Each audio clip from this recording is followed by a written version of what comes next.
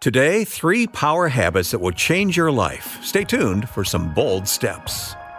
They will affect your marriage, affect your health, affect your finances, because they have with them a promise of God's favor or God's reward.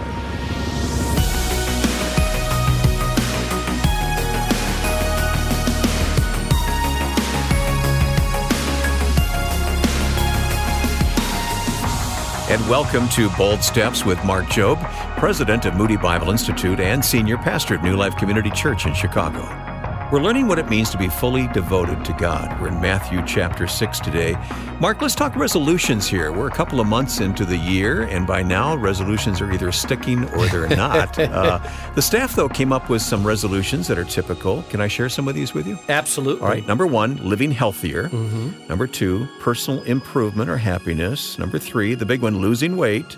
4, career or job goals. 5, financial goals. And 6, travel or moving. Some of those related resolutions. You know, Wayne, what I love about March is that finally the gym is less crowded than it was in January and February, because most of the people that made resolutions have already given up on them.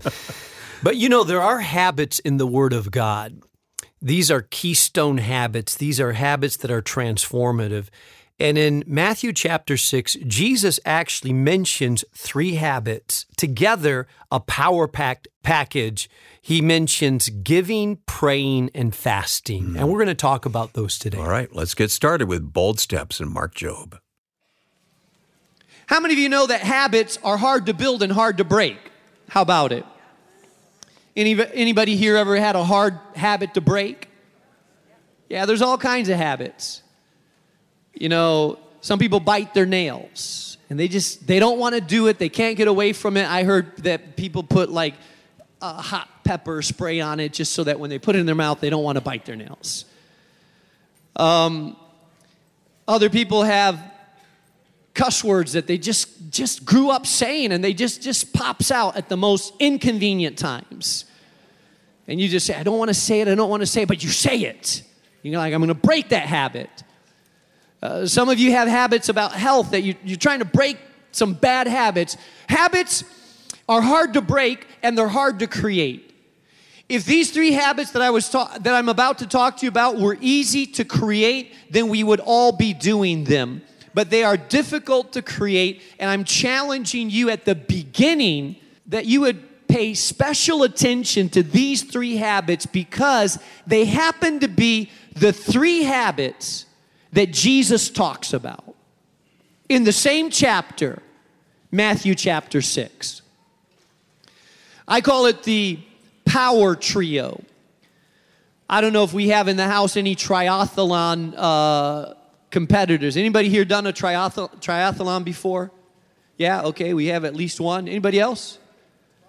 Yeah, okay, one over here. A couple people that have thought about it. How many of you had thought about it? Yeah, we got a lot of thought about it's in here, but only a couple of people that have done it. So here's the thing about a triathlon. I've never done one, but I've had friends that have done triathlons. And so there's 3 primary disciplines in a triathlon. You have to learn to swim well, you have to learn to cycle, and then run. And so if you're going to win a triathlon or compete well in a triathlon, you have to prepare yourself in swimming, prepare yourself in cycling, and prepare yourself in running. 3 disciplines lead to 1 victory. Only if you master all 3. You may be a great runner, but a lousy swimmer, and you'll never win a triathlon. You may be a great swimmer, but a lousy runner, and you'll never win a triathlon. But if you're able to master all 3, then it leads to 1 significant victory. Jesus is telling us in this passage about 3 disciplines that when combined together can create an extraordinary, powerful impact, not only in our spiritual life, but on every realm of our life. If you go to Matthew chapter 6, which is primarily known for the chapter in which the Lord gives us the Lord's Prayer, or what we refer to as the Our Father, you'll see 3 disciplines that he refers to. In verse 2, he says, when you give. In verse 5, he says, and when you pray. And verse 16, he says, and when you fast. He gives a paragraph to giving, a paragraph to praying, and a paragraph to fasting. Yet now you may think that these are merely spiritual disciplines. But the way that Jesus presents it is that these are disciplines that actually overflow into every area of your life. They will affect your marriage, affect your health, affect your finances, affect your mental state, affect your well-being, because they have with them a promise of God's favor or God's reward. Number one, if you're taking notes, I want you to write this down. The first thing I want you to see about this is that God expects these disciplines in our life. He expects it. He doesn't say, if you give, if you pray, if you fast. He says, when you give, when you pray, when you fast. In other words, the implication is that if you are a follower of Jesus, these are sort of natural expectations that you will engage in. These aren't for the super powerful, extraordinary people. This is not for a one-time event in your life. These are regular habits that disciples of Jesus engage in. And in this passage, he tells us about these habits. And I was thinking about these habits, and I thought to myself, they're hard because they hit at areas that we tend to cling to, areas that we don't want to give up. Giving touches our money. Praying touches our time. And fasting touches our food. Some of you are like, Pastor, I can give, I can pray, but the fasting? I mean, come on. Some of you are hyper-possessive about your food. Admit it. Last time you went to Rickle Benny's, your husband reached over and said, I don't want fries. And then he reaches over and tries to pull a fry out of your fry bag. And you say, hold on, that's my fry. If you wanted fries, why didn't you order your own fries? Don't touch my fries. How many of you know what I'm talking about here? How many of you have people around you that always want to mess with your food? And you're like, hey, get your own fries. Your wife says, no, I'm watching my diet. I'm not going to. And then she always wants a piece of yours and another piece. And, oh, that's good. And you're like, hold on. Jesus talks about giving, praying, and fasting that affect our money, our time, and our food. Each of those things are hard to let go of. They're areas that we tend to want to cling to. They're areas that are difficult to release, but yet they have a powerful repercussion in our lives when we learn how to manage them well. If it were easy to give away, we would be giving it away. And for example, he talks about giving. You know, the Bible talks a lot about the topic of giving. And I happen to believe that we as believers should be some of the most generous people in the world. I believe that if our Father owns a cattle on 1,000 hills and our Father has all the wealth in the world, that we know that our God supplies, and so therefore we also need to be generous, and it needs to flow out of us, not just at offering times on Sunday morning, but in our life in general. I believe generosity should characterize the believer. Can I tell you, this church is here because when we were 20 people and had very little money and very little resources, and we're meeting in a rundown building, and no staff besides me who was paid part-time, and a building that was creaking and falling apart, and no worship team. And when we got together, we made a determination. We may have needs, but we refuse to be needy. So we will not act like we're the needy people. We will start giving and releasing even though we don't have a lot to release and give. When we were that small, we decided we were going to give to missions and support missions in Africa and other people. And I'll never forget someone come on up to me and say, Pastor, we are the mission field. We can't be given to orphans in Africa. Look at us, Pastor. And I sat down with a couple of people and said, hey, hold on a second. Have you ever been to Africa? No. Well, then you may think that you're the needy because you've never been to Africa and you've never seen how people live in Africa. But I'm going to tell you something. There are people that are much, much, much, much, much needier than you are around the world. So never take on a need mentality. You may be a single mother here right now just living paycheck to paycheck, wondering how you're even going to pay your mortgage. Listen, and I understand that's a challenge to live in that world. But I want to tell you something. Never take on a needs mentality. Never view yourself as I'm the needy person. I have nothing to give. I'm just living from paycheck to paycheck. The moment that you embrace that mentality, the moment you start living in that world is the moment that you will feel like I have nothing to give to others. I have no time, energy, love, generosity, food, sympathy to give to others, and you begin to lose what you have when you begin to develop a need mentality. You need to understand, hey, I may have needs, but I will never, never, never live like a needy person. Amen? Jesus said, give and it will be given to you. Good measure, pressed down, shaken together, running over will be poured into your lap, for with the measure you use, it will be measured back to you. That's Luke chapter 6, verse 38.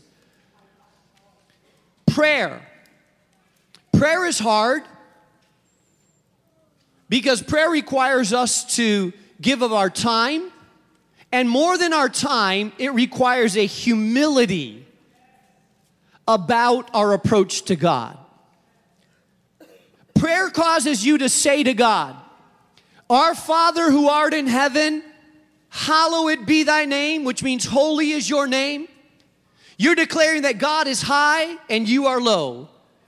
When you pray, you are declaring that you need God. When you pray, you are saying, I can't do this without you, God. I need a force and a power that's greater than me to intercede in my affairs because I need you to do what I cannot do, God. Prayer causes you to humble yourself. Prayer causes you to admit that you don't have all the answers. Prayer causes you to bow yourself before the King of Kings and acknowledge, I'm in a position subservient to you, and oh God, I desperately need you. It hits at our pride and it hits at our time. Let me tell you, if you are here today and you don't know how to pray and you don't pray, it's because you haven't understood really how much you need God. What's keeping you away from that is either your pride, your self-sufficiency, your self-confidence, and a lack of understanding how big God is and how small you are.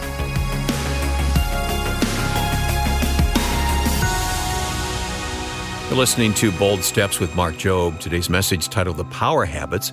We'll continue this lesson momentarily, but in case you weren't on the list to receive this week's edition of the Bold Stepper Weekly, Mark, let's talk about what you sent to a whole lot of listeners who signed up. So this is a free, let me emphasize, free communication that comes out every Monday, just keeping you up to date, giving you a devotional thought.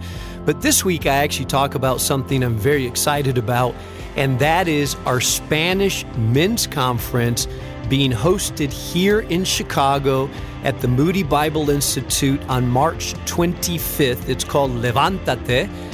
Some of our listeners may or may not know this, but I speak fluent Spanish, so I will be one of the preachers. Another young, passionate evangelist by the name of Itiel Arroyo from Spain is going to be speaking. Wonderful. And then Aníbal Rodriguez from Wheaton Bible Church is going to be speaking. So if you know anybody that's a male and speaks Spanish and lives in the Chicagoland area, please let them know about this. Very good, and we'll find information about that at moodyconferences.com. That's exciting. Well, you can receive your copy of the Bold Stepper Weekly starting next Monday by signing up today on our website, boldstepsradio.org. And then also be sure to subscribe for Mark's daily 1-minute feature, the Bold Steps Minute, by looking for it on your podcast app and clicking subscribe to start receiving Mark's minute of insightful teaching automatically each week. Just a few of the resources available from Bold Steps. All right, let's continue with today's lesson, The Power Habits. Here again is Mark Jobe.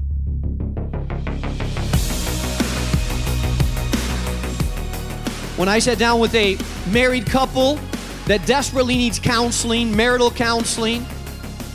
And I talked to the guy, hey, how come you're not going to marital counseling? I don't know. She needs it, I don't. Here's what I know, pride.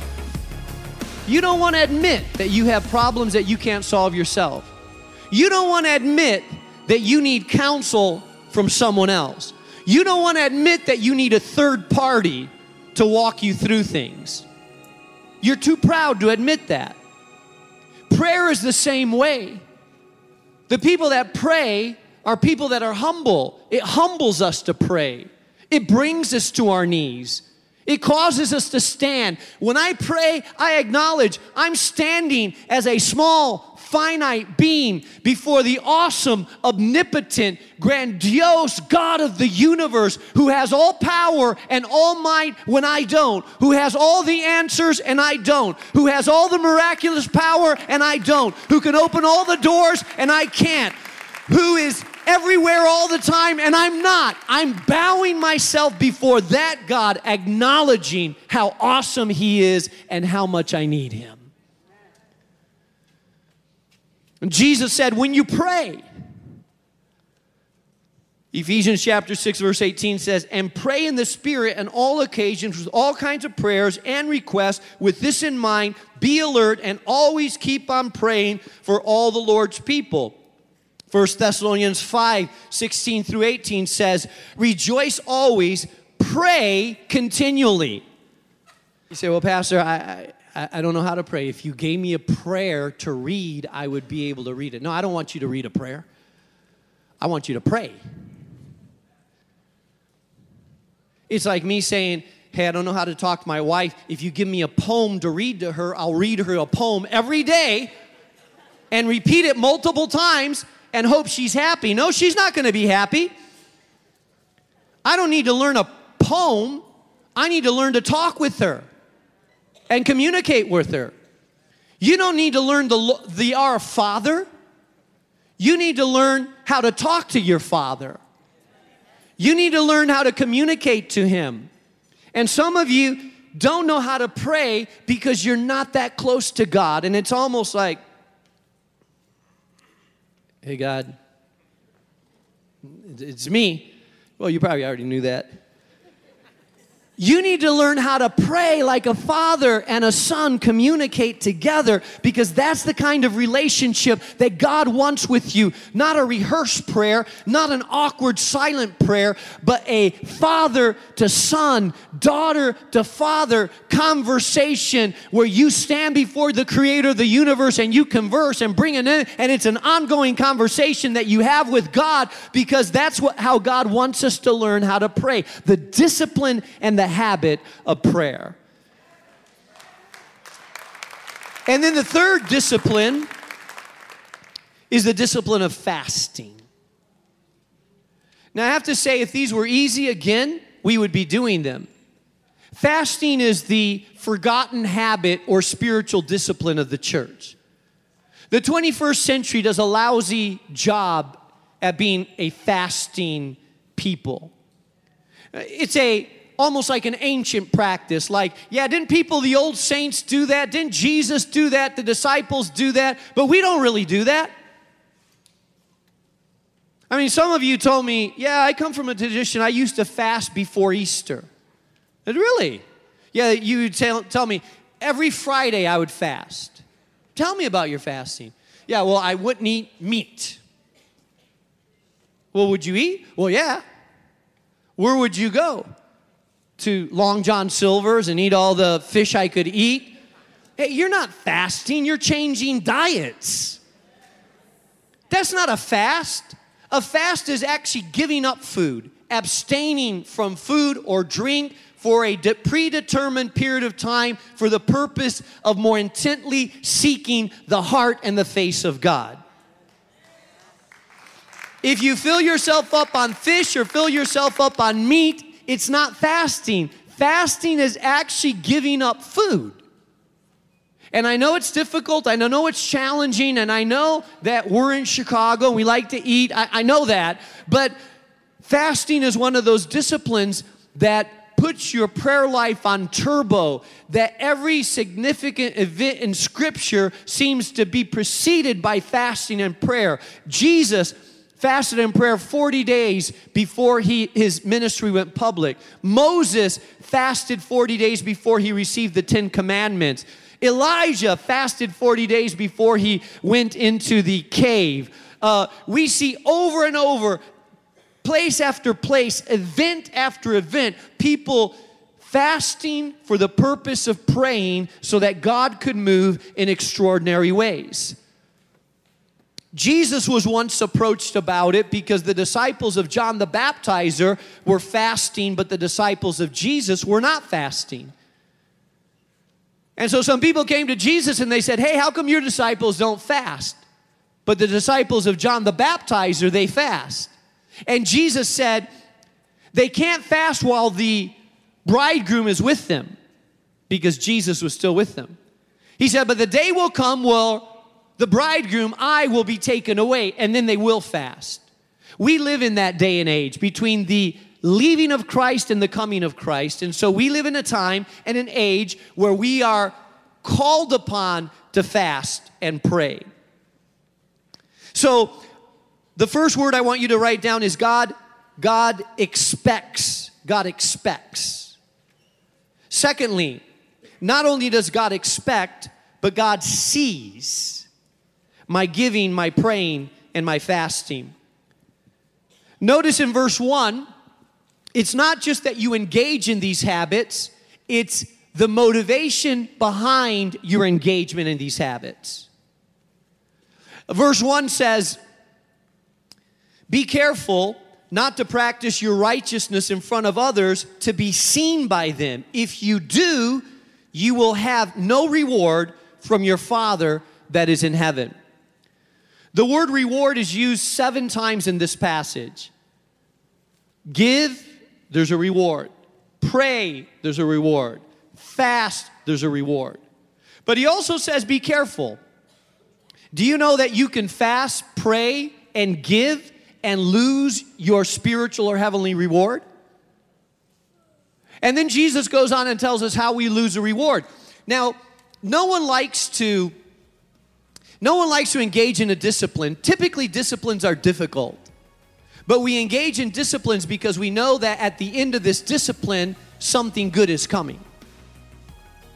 Someone goes to college and they engage in the discipline of study and doing midterm examinations and papers that they have to go through, not because they enjoy homework, but because they know at the end they're going to receive a degree, and that degree will facilitate job opportunities in the future. So they go through the discipline because they know there's a reward at the end.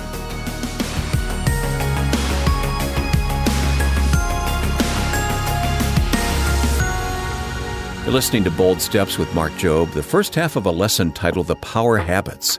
We'll pick up with part 2 when we return for tomorrow's program. But until then, we encourage you to visit our website and browse through some of the faith-building resources we have available, like this month's unique edition of our Bold Step gift. It's a must-read from author Dan White Jr. about how to be a stronger representative of Christ in a time when it seems society is being split apart. To tell us more about the book, here again is Mark. In today's culture, it's not hard to find someone who disagrees with you. In fact, when we look around, it sometimes seems as though we're surrounded by people who think, live, and vote in a way that we could never support. So how are we meant to love someone who we can barely understand? That's the struggle that Daniel White confronts in his book called Love Over Fear.